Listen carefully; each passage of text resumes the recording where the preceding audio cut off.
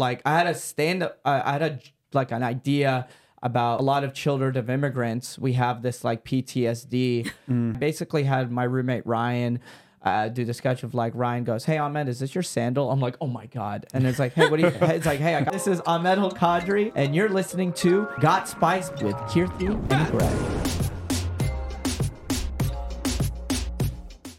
We are excited because we actually have a famous burgeoning comedian with us. Oh, hello everybody. My name is Ahmed Al-Kadri, and if you could speak Arabic, Ahmed Al-Kadri. I'm here today with the awesome Kirthi and Greg here at this all cool hotel room. I'm excited for Harvey Weinstein to come out in a little bit. There's a director I sofa. come downstairs. I got the part. Yes. But Well, the first thing you did was sit on the casting couch. Yeah. I know my role here. I know what it takes to make it here in Hollywood. At least you know your place. Yes. Exactly. And you know, listen, this is a good looking couple, so I'm down. Let's do this. We're into threesomes. Me, Greg, and she watches, huh? The Gregory. But anyways, so I do stand-up comedy. I've been doing comedy since professionally for the past 2 years, but I've been doing like stand-up since I was like 21 years old. I started doing improv and sketch comedy at Dallas Comedy House. I was going to actually ask you, you seem to have a cute little twang thing going on in your... Texas? Yeah, so are you a Texas boy? Yeah, I think, and I said y'all and all. Yeah. People catch me a lot in California. I do write y'all a lot in my texting, but so I couldn't judge from the y'all. Yeah. But I heard a little bit of like a fun Some twang twang, there. yeah. Twang? Some tang. Tang the orange juice.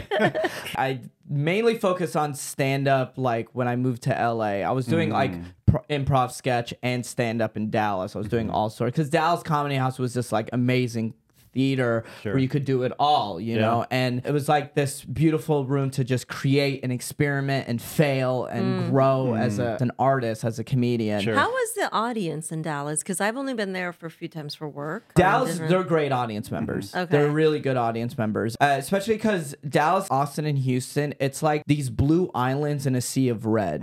That's what I was about to ask. I was about to say it's like Trump land. I was wondering what type of comedy works down there. Right. So what I love about Texas, doing comedy in Texas, it's like it's all good to go. Like they don't care specifically like about what's offensive and what's not offensive. It's more, is it a good joke? And they're down. I'm gonna be honest. Nowadays, like no matter what city you're at, you're still gonna have a that's offensive person. Well, But like, look, that's course. interesting you bring that up. It's like we can't even say anything, even in a funny manner nowadays, without it becoming this political agenda. And I'm like, what happened to just being funny? Right. And Even, like, and I'll take it in a different route where I'll say a joke because I just think it's funny, but people go, "No, what you're doing is fighting truth to power and blah blah." I'm like, no, you're taking it all. I was like, I'm just trying to make a joke here. Yeah. You know, people have lost their sense of humor. They have, yeah. So talking, I mean, the comic circuit by itself is a grind and it's hard, right? And then put that on top of it, and you know, you have Dave Chappelle, that's been I guess a subject of controversy, and who's it, Kramer from Seinfeld, right? Who was one of the first ones to almost like be part of that cancel culture, I think, in the comedic realm because of him. He was getting heckled, then he said some, I guess, racial slurs back at the audience. That one was like, it was before cancel culture was a thing, but that one was like for good reason. I get it. Cancel culture is slowly like, it's like when it first started, it went like on the other side of like, I will stand my ground on this, was like Aziz Ansari. I thought he was like, I was like, he's fine. You know what I mean? He's hilarious. I've seen him live a few times. It was like at the height of the Me Too movement, and this was after like the really tough. There was a lot of the weird really bullshit bad that ones, came out. There are double standards across many facets of life, right? And that I define as a double two sides to the coin, and there was a little bit of double standardness. Right. People aren't really canceled anymore, too. Like you'll have a person like Louis C.K. is the great example. Like he's canceled from Hollywood, like movies and TV shows. Like you're not doing anything that big industries are gonna put their name on anymore. However, as a stand-up comedian, build your own name now. You don't need the companies anymore to sell tickets. So Louis C.K. sold out Madison Square Garden recently. And I was gonna say it's the same sort of thing in the music industry. Unless you're worried about brand sponsorships, if you're a band, you've always been able to be like a bad boy or a bad girl because it doesn't matter,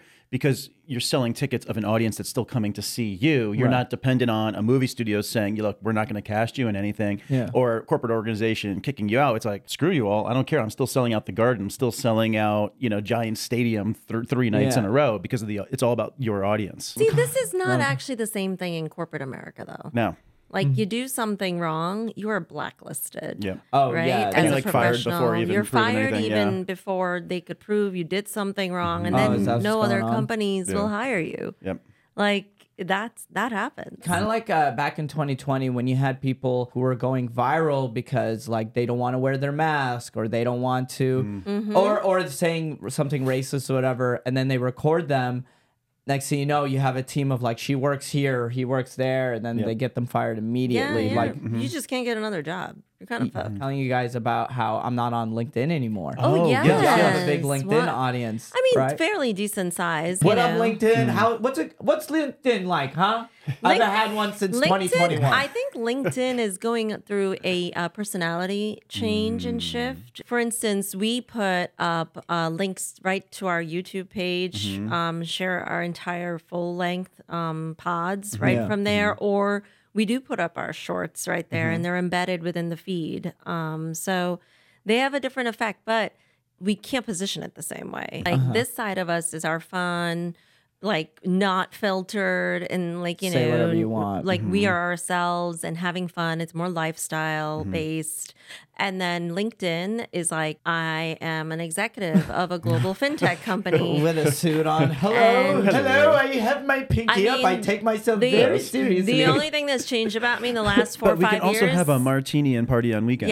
Yes. But I mean, I've worn leather pants for a long time to work. Yes, you have. So yes, you look great in leather pants. I just do my leathers or dark jeans. LinkedIn is weird. It's a weird little space. Okay. Because LinkedIn was just like, I'm very serious. I'm a corporate man. And then I'm sure there's a bunch of dumb, like, motivational, if you're not waking up at 6 a.m., you're a fucking loser. Yes. Like, all right, good. I want to make myself feel bad. If you don't have now. a positive affirmation message to share this morning, then get off. Right. Or I remember like seeing on LinkedIn people who quote themselves. I'm like, get the fuck over yourself, dude. And I put like 4 or 5 of those out a day, just quoting myself. I'm full of quotes. You're not.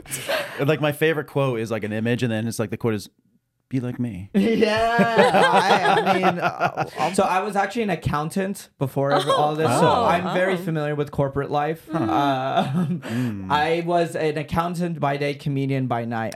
So you were doing our juggle that we were doing now. Up until March 4th of 2022, I was able to quit my accounting job and do this full time. Good for you. Thanks, guys. I appreciate it. Thank do you. you apply mathematics to the comedic routine in the sense I was reading one day about, I think it was I might have been Jerry Seinfeld or someone saying, giving advice to comedians that you have to get a laugh every 8 seconds. There's some comedians like that, and I'm on that boat because there's some comedians that want to like be deep and like have a conversation and then get that big laugh. Or storytelling comedians. I think they're doing, like my roommate Ryan, Mike Birbiglia, Jim Jeffries, amazing storytelling comedians, and they're so good to the point where like they don't need a laugh every 8 seconds. They could hold off without a laugh for like 30 seconds, maybe a minute, but you know that punchline is so strong. Yeah. At the end from that story. You're gonna be like belly laughing at You're it. like bringing people into the story, and then they connect with you. So I've always had like a very admiration for storytelling comedians, but I'm the same way. I'm like I gotta get a joke every in there. I gotta get a joke. I was an accountant by day, comedian by night, because when I was 18 years old, I couldn't go to my parents and be like, hey mama, baba, I want to be a comedian. So I just Googled best degrees to get a job with. Accounting showed up. So I was like, all right, I'll just be an accountant. So as soon as I graduated from college, dude, I worked a bunch of accounting jobs, like companies, but I was in private equity for a bit. But as soon as I got off work, I did hit the comedy clubs. How did you find time to write? Every comedian has a different writing process. I'll just speak for myself. So when an idea pops up in my head, it's because I do like TikTok and Instagram now. I always think, this is a funny idea. Can I see this as a sketch, or can I see this as a stand-up bit? Like I had an idea about a lot of children of immigrants. We have this like PTSD. I first wrote it as a stand-up joke, but I was like, no, this is better as a sketch. And I basically had my roommate Ryan do the sketch of like, Ryan goes, hey Ahmed, is this your sandal? I'm like, oh my God. And it's like, hey, what do you, it's like, hey, I got this new bell. I'm like, oh God. Beaten by like, the chuple. right.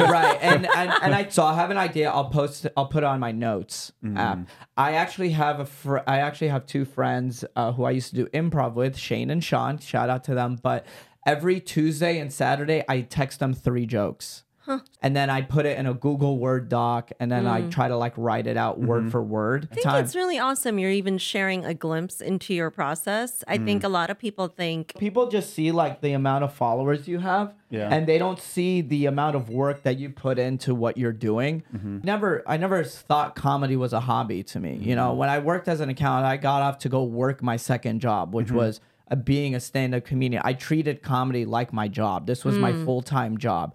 I lived and breathed comedy. Even when I was an accountant, I lived and breathed comedy. Was there any dry inspiration from your accounting experience that you translated into jokes? I mean, I'm almost like imagining I can only make so many jokes. I can only make so many jokes about corporate life and stuff like that. But a lot of it's from like personal experiences and stuff. Man, corporate jokes, you've done so many. You know what I mean? Like every corporate joke, like, you've heard it in the corporate office. Movies, right, have done it, right? With like The Office as a show. Yeah, Severance is a new show that Severance. I've been in and out of it because it's a little bit weird, but I've heard good things. I've never watched it, but so I've seen a few episodes. I think it's just I start getting sleepy with the monotone coloring on the screen, and I need something vibrant and typically like horror. Dude, that's why I watch anime.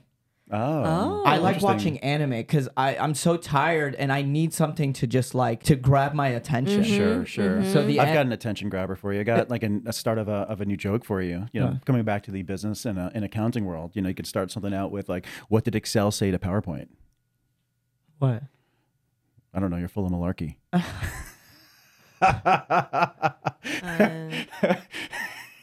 I don't think comedy is his thing.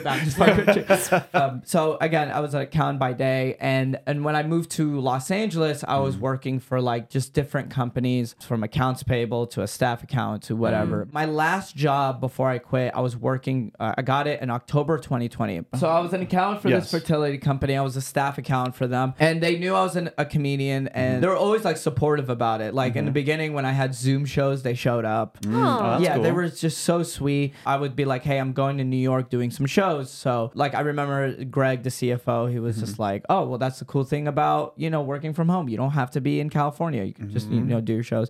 I was in Boston doing, it wasn't even a show. It was my friend, it was an Indian wedding, right? And there were Gujus. Of course. The Gujus. As in Gujarati? Gujaratis, Yeah, was it 1,000-person wedding then? It was a lot of people. Right? Yeah, it was a big wedding. It was my friend Sunny. Like 3 events a day. Yeah, and Sunny, who was a guy who I used to work with for like when I was accounts payable temp, and I met him, and he would like we became best friends. So I go to the wedding. I bring my best friend Ryan with my roommate Ryan to the wedding, and it was a fun wedding. Right? We ended up posting some content that went viral for the wedding, and then I end up doing like 5-minute set, like a speech. Right? I did some jokes up top. Like I have this joke where I go like, hey guys, I know a lot of the people, the Gujus here, were looking at me confused because I was asking these dumb questions like, what's a barat, or why are we starting 3 hours late? Like, and I was like, because I look Indian, but I'm actually Arab. I look like the 7-Eleven type brown, but I'm actually the 9/11 type of brown. Oh my God. I know I look like the dub, and I'm actually the like stuff. I did that joke in Alabama. They were like, it's educational. Like, so I had like that. So that was transitioning to a story about how like of making Sunny look good. But anyways, the joke was, you know, Sunny doesn't eat meat because he's a Hindu, and I don't eat meat because y'all know Islam is the true religion. And then people laugh, and I go, I'm just kidding. It's Scientology. Like it's like these whatever. I said the joke, and it was in front of an Indian and Hindu crowd. But they laughed. They were like, oh, this is hilarious. And then Ryan posted the like the Islam is a true religion joke, and it got an applause break, and then it cut, that was like the clip, right? It was like oh, he got away with this joke, right? Yes. And then you had people laughing, and then you had this white girl going, "This is disrespectful." She like took the video, and then like she just said like Islam is a true religion, and she cut out the laughs, she cut out the claps and everything. Yeah. She cut out the context. She said that this guy is promoting Hindu violence. This Muslim is because in India Hindus and Muslims, they like fight. Yeah. You know what I mean? I have a question for you. Do you allow stitching anymore for your posts? I still do. Okay. But this was just like this, like people taking it further of like, my Lord. This is what I'm promoting and stuff. All of a sudden it goes, Ahmed Al-kadri works at PFC management.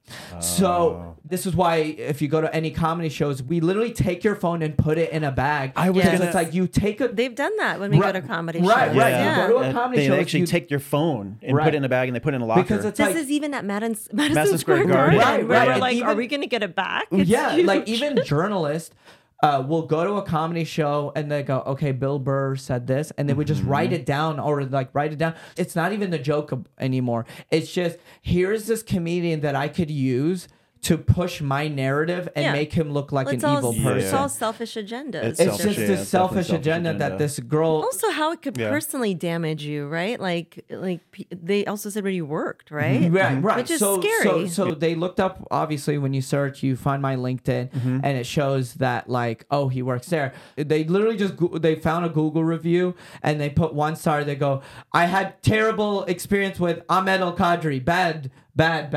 And then bad man. And then I get an email from the CFO and he goes, "Hey, can you tell us what's going on? Like, you're an accountant. You don't work with any of these surrogates or anything.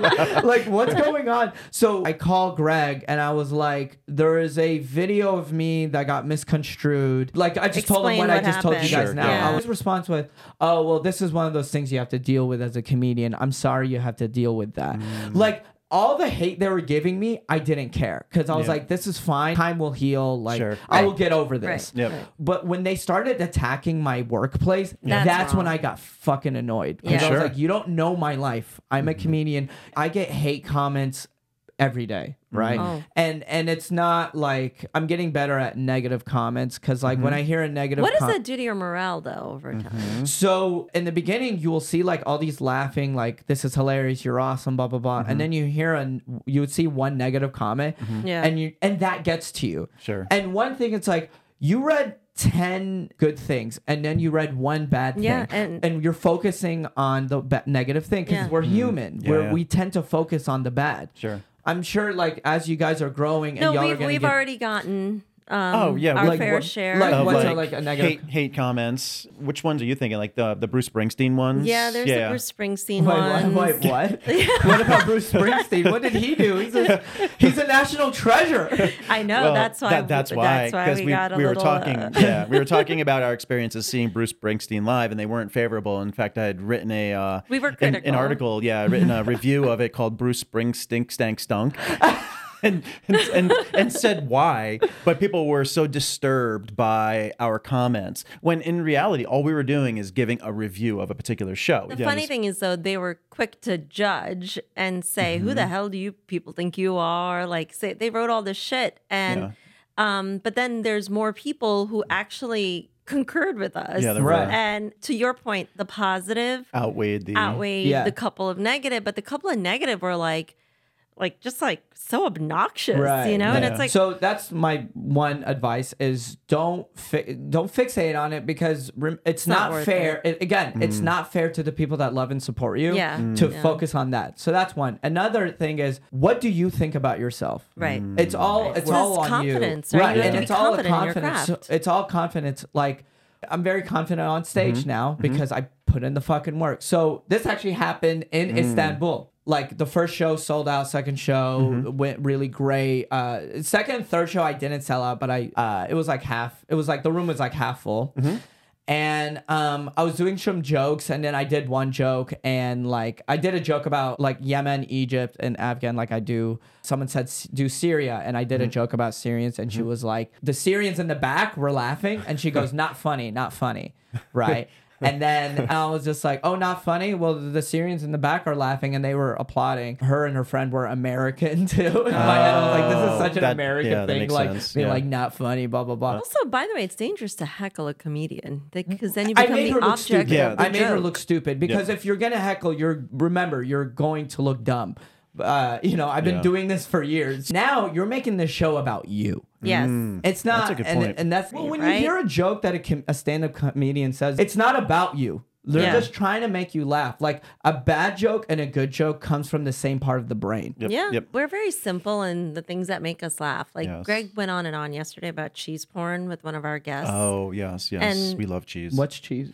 Cheese porn. Oh, it's when Greg starts regular porn. Greg starts talking about cheese. Yeah. It's I love cheese. It's kind of like food porn. Yeah, we were talking about like a porn. nice cheese porn. Yeah, nice cheese plate and how to eat it and how to make it truly delectable and how to sip it with wine properly and like everyone's mouth. Like the women were like, speaking of cheese porn. Sorry, now that we're here, I love getting popcorn at movie theaters and dip it in nacho cheese. Oh, that would be good. So the next time you're at a movie theater, go ask for popcorn, obviously, and then say, "Can I get a cup of nacho cheese?" We don't actually go to the movie theaters anymore. Mm-hmm. Yeah, it's very rare that we're there. We have an obnoxious sized TV in our living room, even in a Manhattan surround apartment. sound, so it's nice. And we're really big on let's make our own cocktails and put out our own snacks. Really? I'll be headlining in New York in July. I'll be headlining in the Sultan Room in New York either July 2nd or July 9th. Date to be determined. But I'm for sure going to be in Philly July 6th. Okay. Amazing. So I'll let you guys know. Bring out your friends. I need to sell that show out. We love to come out. And all our friends love comedy shows too.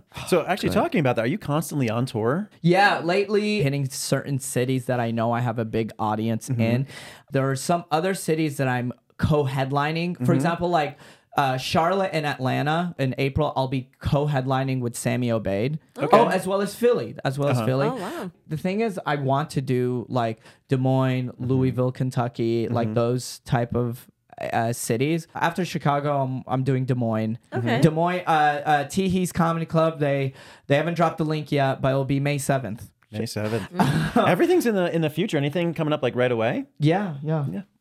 Let me pull out my What list. about like performing in like also, South Dakota? I mainly fly Delta Sky Mile. When you were saying I don't have a tour bus, but if it's the only time I drive, if it's San Francisco or San Diego, I haven't locked any dates in Arizona. But if I were to do Arizona, I would drive. We're avid Delta flyers and fans as well. But I remember one time years ago, there was a pilot who I think just wanted to be a comedian. And sometimes there are pilots that are vocal. They'll get up. This one guy I remember was like, he was giving everyone the weather. He was trying to be like the Al Roker weatherman in front of the whole plane. And this other guy was a pilot, and he's like starts telling jokes. He's trying like doing a quick little stand-up routine before we were flying. So he was like testing the audience. I always do Delta, but if it's a certain gig that they like corporate gig or private gig, they wanted to book the flight for me. So annoying. Right. So I had to book with Southwest.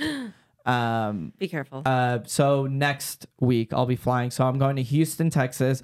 I was gonna do a show this weekend for South by Southwest, but just too much. But next week I'm going to Houston because there was this podcast. They want me to be their guest, so they like paid for my flight and hotel room. Nice. So Nice. I'm doing like a small little like show there to sell some merch and stuff like that. So I'm doing Houston, Texas. That same weekend, I'm flying on Sunday. I'm going to San Francisco. Me and my roommate, we have a show called Ryan, Ahmed, and You. And then on March 24th, I'm doing Santa Barbara. March 30th through April 2nd, I will be in Minneapolis. April 14th, 15th, I'm in Alameda. April 25th, Atlanta. 26th, Charlotte. Wow. May 5th and 6th, I'm in Chicago. So between April 26th and May 5th, from Charlotte to Chicago, I'm trying to do, I might just rent a car in Charlotte and just drive up to Chicago, but try to stop at these like Louisville and Nashville, Tennessee, try to do shows over there. That's a lot going on, dude. You've been juggling a lot the last, like, let's just say decade, like while you've been building this career for yourself. What's your love life like? I'll be honest. Just aside from comedy, like I've never really, or maybe comedy has been a big part of my life, so maybe that's a reason why I've never really been in relationships. I know some women out there find it as a red flag, but it's more like I've been in relationships, but I always, in the end, I chose comedy. You know what I mean? Okay. Like I was in Dallas, like I was I was dating this girl, but like really hit it off and stuff. But it's like she wants to get married and have kids and all this stuff. I want to move to LA. It's like, so that in and itself is like a problem. So well, it sounds like you didn't meet the right person yet. I guess I think like that's a good, I think that's, the short answer is more like I just haven't met. We're on our second act. I finally met the right person that allows me to be professional, but then do fun stuff with him or hang out when I want to. Yeah, I have a high tolerance. It's embarrassing. He really, really tolerates a lot from me. I'm very high maintenance. I but think it's the Italian in you, but but like for example, like honestly, it's very inspiring. Like now, I want to get married so I can find the actual love of my life soon. But like I like being single. Sure. You know what I mean? Which like, is fine. I just By the way, don't feel guilty, right? I mean, I don't. I think some I people don't. feel guilty for being focused on their dream or the things that they're building and doing. I'm 29 now. I turned 30 in June. I've only been in like 2 when you turn relationships. when you turn 49, I'll be concerned. But I completely understand what he's talking about. He's like, look, once I get to a certain level in my career, then the Victoria's Secret models are going to be coming out of the blue, like wanting to date me. So he's saving himself for the right women. He's gonna be like the Weekend, you know? Exactly. Like I can barely afford. Like I'm not like. Fortunately, I'm at the level where I don't have to be an accountant anymore, right? That's but then nice. again, it's only been a year since I quit my job to do this full time. So, and I'm not like a big enough name to where I'm selling out across the country, which hopefully, and I know I will get there, you know. We are rooting for you. Yeah. Thank you. That means a lot. I have friends who are successful comedians who can afford bringing their girlfriend on the road with them. And that's if their girlfriend, works from home and she has her schedule is flexible with a comedian's life. It's hard, just being a comedian, it's hard to be in relationships and stuff. It's sort of like why you gave up your music career, 20 years ago. Yeah, sort of pretty much. I mean, professionally. Yeah, as you get older and you get married and you have kids and you have different forms of responsibility, you can't just kind of go out on the road so I basically had to kind of put that off on the side. I still worked on it as a passion. Kirti and I have a band together. We mostly play like charity based shows. And so I still have that as my creative outlet, still perform, play drums, guitar. Like those, there's some comedians now where they're very successful doing the road and stuff. And they're trying to have that balance of being with their kid. But it was like Chris Stefano and Bert Kreischer. And they were talking about how like they're watching their daughter being grown from a screen, so they like cancel shows because they want to be more, but it's good because for them, because they're at this financial level where they can cancel these shows. Sure.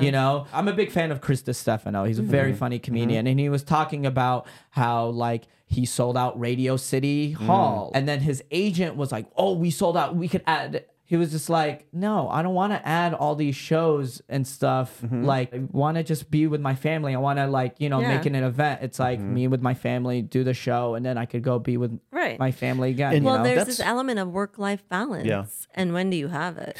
And then also coming back to work-life balance, but coming back to the musician piece. So say you're a hired gun musician and you're touring with an artist. And the way it'll work, you might be on tour for, say, we'll just say it's like a 7-day period. Maybe you only have 3 gigs across that 7-day period. You're typically only paid for those 3 days. Those other 4 days are considered off days that you don't have to get. That they don't have to pay. On the road. But you're on the road and away from your family. Like I love doing the road. Like I have I'm looking at all these cities that I'm about to hit, and quite it's the cool. itinerary. Right. But as a person that just got off an 11-hour flight, all I can think about is getting an Uber to the airport and then like flying to Houston and then getting into your hotel. You're like, you're not home. So you're thrown off your schedule. Yep. You're like, usually like when you're back home, you're like, I work out here. I eat this food. I do this, but like you're away from your space. Yep. I hate travel food.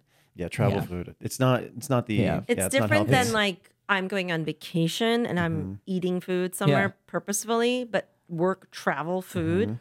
is disgusting to Right. me. Some people say, "Oh, you're hitting all these cities." It can be a vacation, but it's not. To me, it's not. And also fitting in time to work out. It's like you don't have this when you're at home. You have this almost set routine. You can eat healthy. You have your routine. You can, that's the word I was going for. Yeah. You could work out, but when you're constantly on the road, even this trip, we were talking like, "Oh, let's try to." We brought our workout gear, but we were getting up between like 5 and 5:30 to set up for our AM pods. Because we were going to bed at midnight and waking up at 5 a.m. each day, and so it was just like, and then the afternoon between the two major pod shoots, we both had regular day work to do. Yeah, in meetings and New York time zone. Yep. So we were like trying to. Oh yeah, your day jobs. That's right. Exactly, the day jobs. That's right. So we were day jobbing it between 12 p.m. and 4 p.m. Yeah. That's the life we choose to live. That's the life we choose to live. You know what I mean? Well, my personal ambition is I do love my day job, and personally, you're really good at it too. Thank you.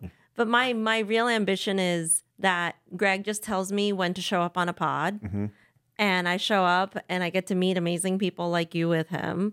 So as you're saying, for you, it's probably harder, to find someone because of the reason that you're on the road or you're trying to pursue a comedic career, busy, and then this past girlfriend didn't want to move. You had aspirations to move to LA. She didn't want to do it. What I think makes Kirti and I different is we're both originally from the entertainment world. So we have that, her as an actress and model, me as a musician. We went into the corporate world, but then when we met, our company started doing business together. So we had a chance to do business together, be creative. Then we became friends. Then we became best friends. And we were in a band together. And then now we're together. We're engaged, and we're trying to. Congratulations! Thank you. And we'll be getting married in the future, Yay! Which is awesome. Our career paths have been like the same trajectory, and what we're doing has actually been able to help each other. So it's not, hey, I'm going on the road, what are you doing? It's no, we're actually doing this together because it's our own process. And this is our ability to have a creative outlet. So it's not two dissimilar paths. It's the same path of people empowering each other to build equity in what we're doing. You just haven't met the right person. I haven't found the Kirti to my Greg. You know what I mean? Like my friend Mike Falzone, like he started a podcast with his wife, and then he and I, we did, and my friend Monty, we did shows in Seattle together. There were people who were fans from him from the podcast, but they were all like, "Where's Zoya? Where's Zoya?" And like because they loved his wife so much. I'm sure like that podcast brought them obviously closer together and all that stuff. But I think the only thing for me and Greg, like when we created this podcast, it was truly just on the honest premise of share stories, share other people's stories, do it through initially audio only, but as you know, the whole video podcast thing is really taken off the last 2 years. So are you guys clipping up y'all's episodes too? Well, that's the other thing I was going to say. So then we create shorts from every single episode. The thing that I think was sort of like a curveball annoyance for me, I'll call it, is the need to be on like all the other social platforms. And I personally have been very private on those social platforms the last 10 years, 15 years. Yeah, but that's the game now. And it's like, oh my God, I have like, that's where like we can't wait when we can get help with some of that stuff because we're doing it together at like midnight. Yeah. So for you, I'm assuming you probably have, say, one Instagram handle, right? And then for us, what makes it challenging is that we have three. We have my personal, her personal. We have Got Spice. I have my personal and my Monday Fun Day. Like for example, Ahmed loves bread. I have breadcrumbs and breadheads. And those are my fan base. And if you buy merch, you're a purebred. Because in the end, we're all breadwinners. But that's so cute. But I have, but as I, my name started building and my fan base started growing, I always get DMs. I want to help. I'm a fan of you. Almost like a groupie. Sure. Greg is aware of this, and this is happening to me, right, across a few of our social channels. And I don't want to be mean to anyone. I'm getting weird DMs, like, from like the same dudes, like across the different things. And I'm like, I clearly am in love with this guy. Why are you DMing me? It's I mean, that's just the internet for you. Now, like I have one helping me with emails and I have one helping me with social media with my podcast. And Anne and Andy, I hope they're watching, but like I fucking love you guys. Like, and I'm forever indebted to them. A friend was telling us we have to check out his new special that just launched this past week, Chris Rock. And Violence Talking, apparently he addresses the smack and everything. everything like that. So what are your thoughts on what happened to him at the Oscars? The special is really good. I liked his special.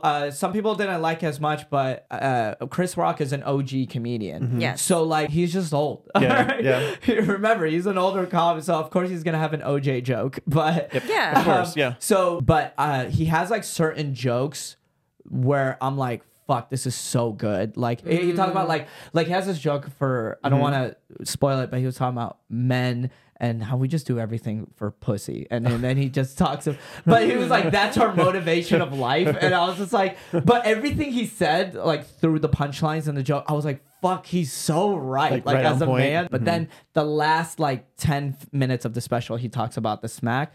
It's so good. He does a very good job at it. And I don't want to say anything. Speaking of OG comedians, Yeah. I'm gonna just ask you, what are your top 3 or 5 OG comedians that you OG. admire? Okay, Yeah. so for OG, like my Mount Rushmore would be Dave Chappelle, Bill Burr, Louis C.K. Cool. And the fourth one is always, it's either Dave Attell or George Carlin. I was like George Okay. Carlin. Oh, yeah. Carlin's smart. Honestly, if I had to pick, it would probably be Richard Pryor too, because Richard Pryor I always followed his style though, even though I admire storytelling comedians or political comedians, because they're good at what they do, and I can never do that. I like, I don't want to say stupid comedy, but I like, or Kevin Hart. I love Kevin Hart. Kevin because, Hart's great. I noticed you did not mention any women. Feminists, goddamn, women are so annoying. Yeah, it's I know literally that. what Andrew Tate was talking about. You know what I'm saying? It's just like, no, I'm just kidding. That's why you need to have a So living I actually establishment that's big separate enough. my women. Oh, you separate the women. Not because I'm a Muslim and I separate the men and women. I'm kidding. I love Chelsea Peretti. When I turned 18, I went to see Tammy Pescatali. Okay. I'm a big fan of her. And then Jackie, I always fuck up her name, but Jackie Quiche Kosh. Oh my god, why am I blanking out on her name? But I'll tell you later. But want more people to know is Dina Hashem. She's like fucking the best. Like out of all like Arab Muslim comedians or Arab who grew up Muslim comedians, personally, I think she's the best. Wow. Dina Hashem, she's amazing. And then Fahim Anwar. Okay. So those two are like personally my favorite. I always tell them like, no, they're the best. A Carol Burnett back in the day, more of like an intelligent comedian, like truly like skit-based comedian, right? But like you think about Linky Glazer and this Amy Schumer and right, it's like part of this. They're like, all like just vulgar. It's like comedy. if I just talk about my pussy and like the jokes the whole time, which is fine. You could do a good version. I mean, I saw Nikki Glazer and she does a really good job at that kind of like true style. comedy. Yeah. It's kind of like in the 80s how every male comedian has a dick joke. Yes. It's kind of like that we're going through. Yes, It's like women are going through their renaissance of like I'm going to openly talk about my body parts. Right. And then it's like it's borderline like it's just gross. You know what I mean? It's so interesting you said that. I don't like gross comedy. I agree. I don't think I'm really a gross comedy fan Comedy is either. subjective. Yeah. You know? And it's again, personal. It's like how you relate to it. I'm a comedian that, that's barely selling any tickets. So, so my opinion does not matter whatsoever. What about some good old clean humor? Bill Cosby. He was funny back in the 80s. Yeah. I mean, that's why a lot of the comedians that I admire, they were all heartbroken with the whole Bill Cosby story. Yeah. Because it's like that was their OG like big comedian. But to us, my generation, I see Bill Cosby, I'm like, oh, he's just old. I actually remember seeing an interview with Eddie Murphy, and I guess it was when he was probably first starting. Bill Cosby had called him up, and he's like, why are you using why are you using swears in your routine? You don't have to use swears because Bill Cosby's all about like PG. Clean PG. And then he has Richard Pryor calling him saying, you got to do this, you got to do that, you got to do that.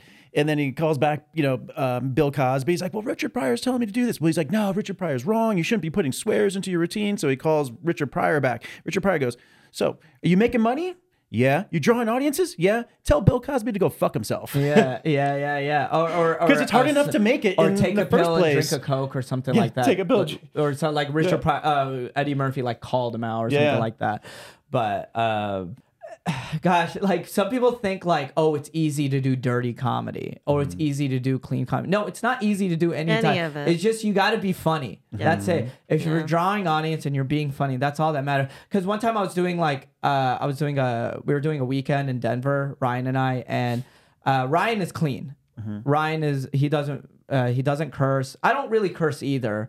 Not because I don't want to curse. It's more like I would rather say a different word than fuck. You know what I mean? There's plenty of other words. There's plenty of different words. Like, well, there's funnier words just for the sake of comedy, just to make it like a little bit funnier. I remember there was like Sunday we had to do a clean show, and I was doing like clean jokes, but then I was making fun of like, oh, I gotta be clean. Like I was just doing that. And then this one lady was like, good job. You know, it's easy to do dirty jokes. It's easy. And I'm like, I was just like, okay, all right. No, I love dirty jokes. What are you talking about? It's my favorite thing. She left it in my head. I'm like, she doesn't know my job. Like she doesn't understand, like you've never been on stage. You can't just say, oh, it's easy to tell dirty jokes because like you're just like a white woman. People think it's easy to write a book or easy like the same chick who was saying, oh, that's offensive or whatever. At the end of the hour, I finished my set. I did like an hour 30 at that show, and then at one point, and then one point I was like, "What do you guys want to talk about?" Right? Because I'm in Istanbul. I didn't do all my material because there's only so much material that could relate to them, and I was just like, "So what do you guys want to talk about?" And then one guy was like, "Hey, so what's the most awkward moment you've had at a show?" And then obviously, I just did a callback, and I was just like, and I looked at her. I was like, "Oh yeah, there was just one awkward moment with a Syrian girl." Everyone started laughing. She goes, "I knew you were gonna say that. Do better. Right? And then I go, you knew it was about you because it's about you, you idiot. With comedy, one, as you said, an hour and a half routine, but then a lot of shows you'll see are maybe like hour long specials. Usually an hour, yeah. So the thing is, and again, I'm not a comedian, so I'm not really quite sure how this works. Where you have to memorize an hour's worth of material, you have to manage the timing of it to make sure the jokes are told appropriately. You have physicality that is in part of the show as well. I do a lot of physicality. So how do you do that? Like, because I know sometimes, like, think about it. If you're telling, because your jokes lead into one another, and they're say like almost story based.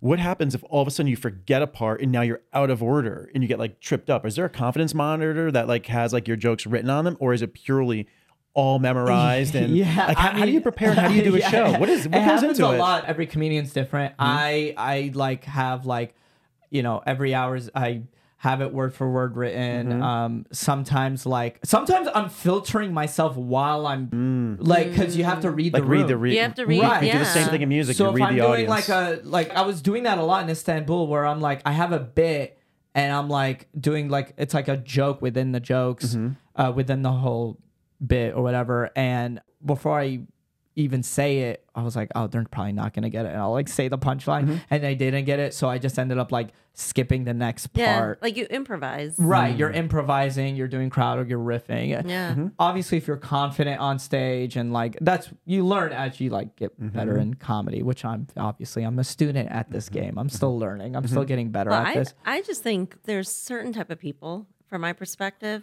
There are people who think they know it all, and they probably live a stagnant and static life. And there are people who will always be open to learning and understanding there's opportunity for growth. And they learn that they know nothing. When you live that life of learning and trying to know more, you learn that you know nothing. Right.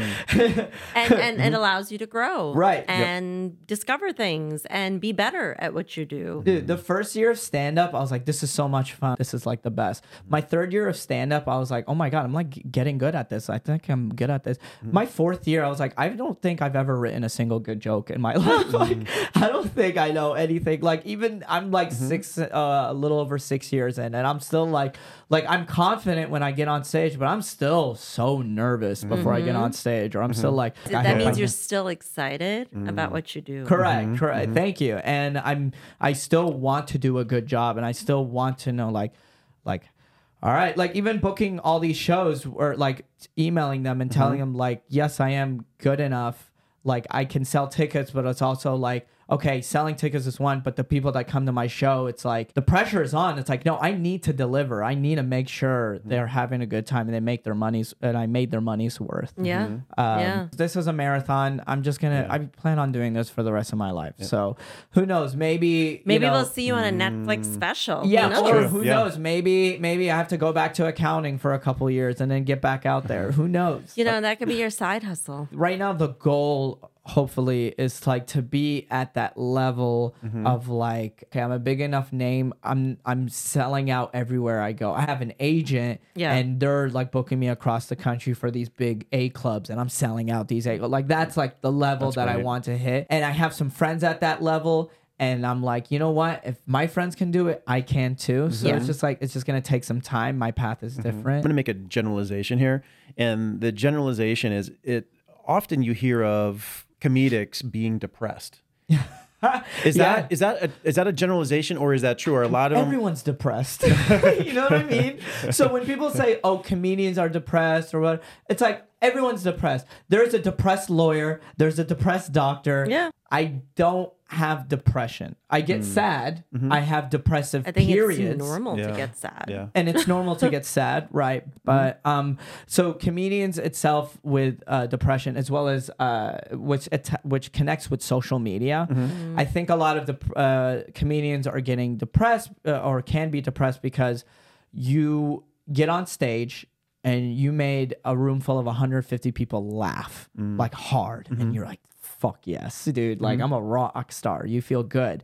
You're getting that validation. You're getting that big, it's better than heroin. That dopamine hit of making people laugh. But we know it just from performing. Like. It's the same sort of concept. Yeah, when you get off stage, when we go on an stage, energy. There's just this feeling you can't, this euphoric feeling that you cannot describe. How many entertainers have you heard, from musicians to comedians to everything, they say, I retired, but then they're back on the road? Yep. Because they miss that feeling. You love that feeling. You can't get rid of that feeling. So obviously that does something to the brain, that you want that validation. Well, it's an extreme high. Right. Same with social media now. So I Ryan and I were talking about this recently, because we had these series lately that have been going viral, right? And both of us have like a good series, and it's going well.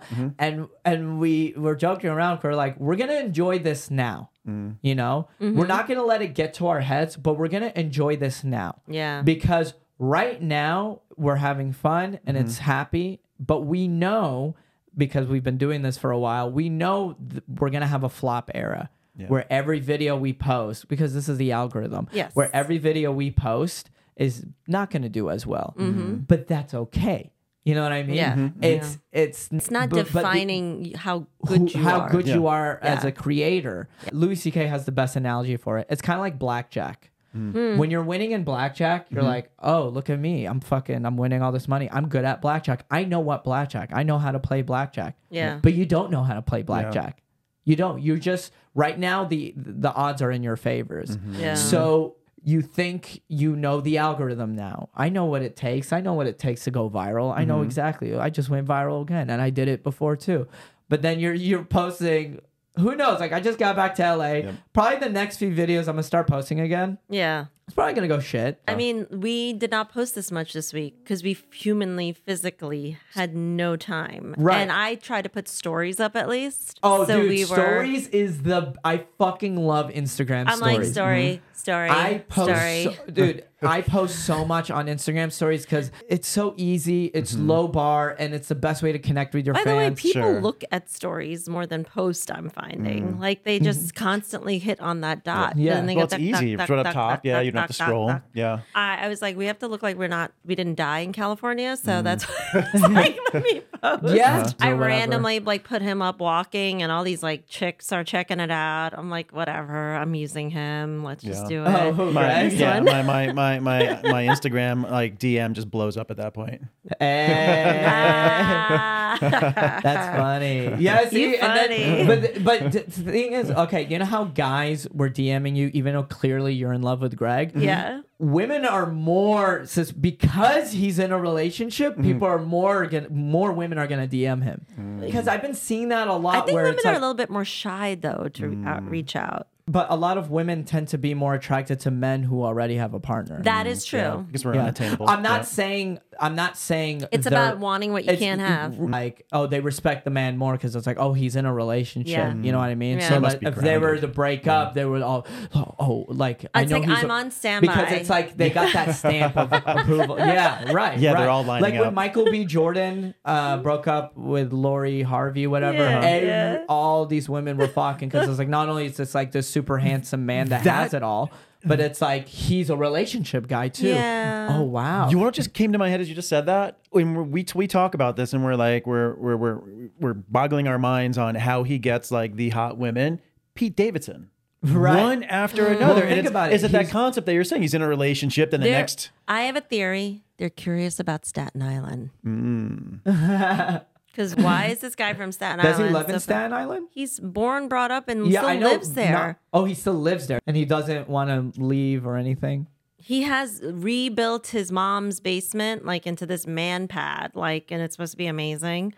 I'm like, dude, leave Staten Island. Like he dated Every amazing, Ariana. Like when he started dating Ariana Grande, that's when it like just like he's dated all hot chicks. Like imagine after he started dating Ariana Grande, that's when like all the women he blew up. It's like if a very attractive person is dating you, then that in hindsight is making you more attractive. It elevates their overall. It's elevating you, especially as a man. Like for men, it's all about status. Yes. So it's like if I walk into a party and I have a gorgeous woman, it's called the trophy wife or trophy girl. Right. This trophy wife, and then everyone's like, "Oh, who's this guy?" And what kind of happened the other night? We were out with friends at dinner, and there was that 6'4" bouncer guy. I don't remember. Yeah, the one that you were hugging, and he was like trying to kiss you. No, he was not trying to kiss me. And then he saw me. He's like, "Oh." right. I think your story has been really motivational for all creators. I would say so. But it's hard though. At the same time, it sounds like it could be like any creative industry, an emotional roller coaster.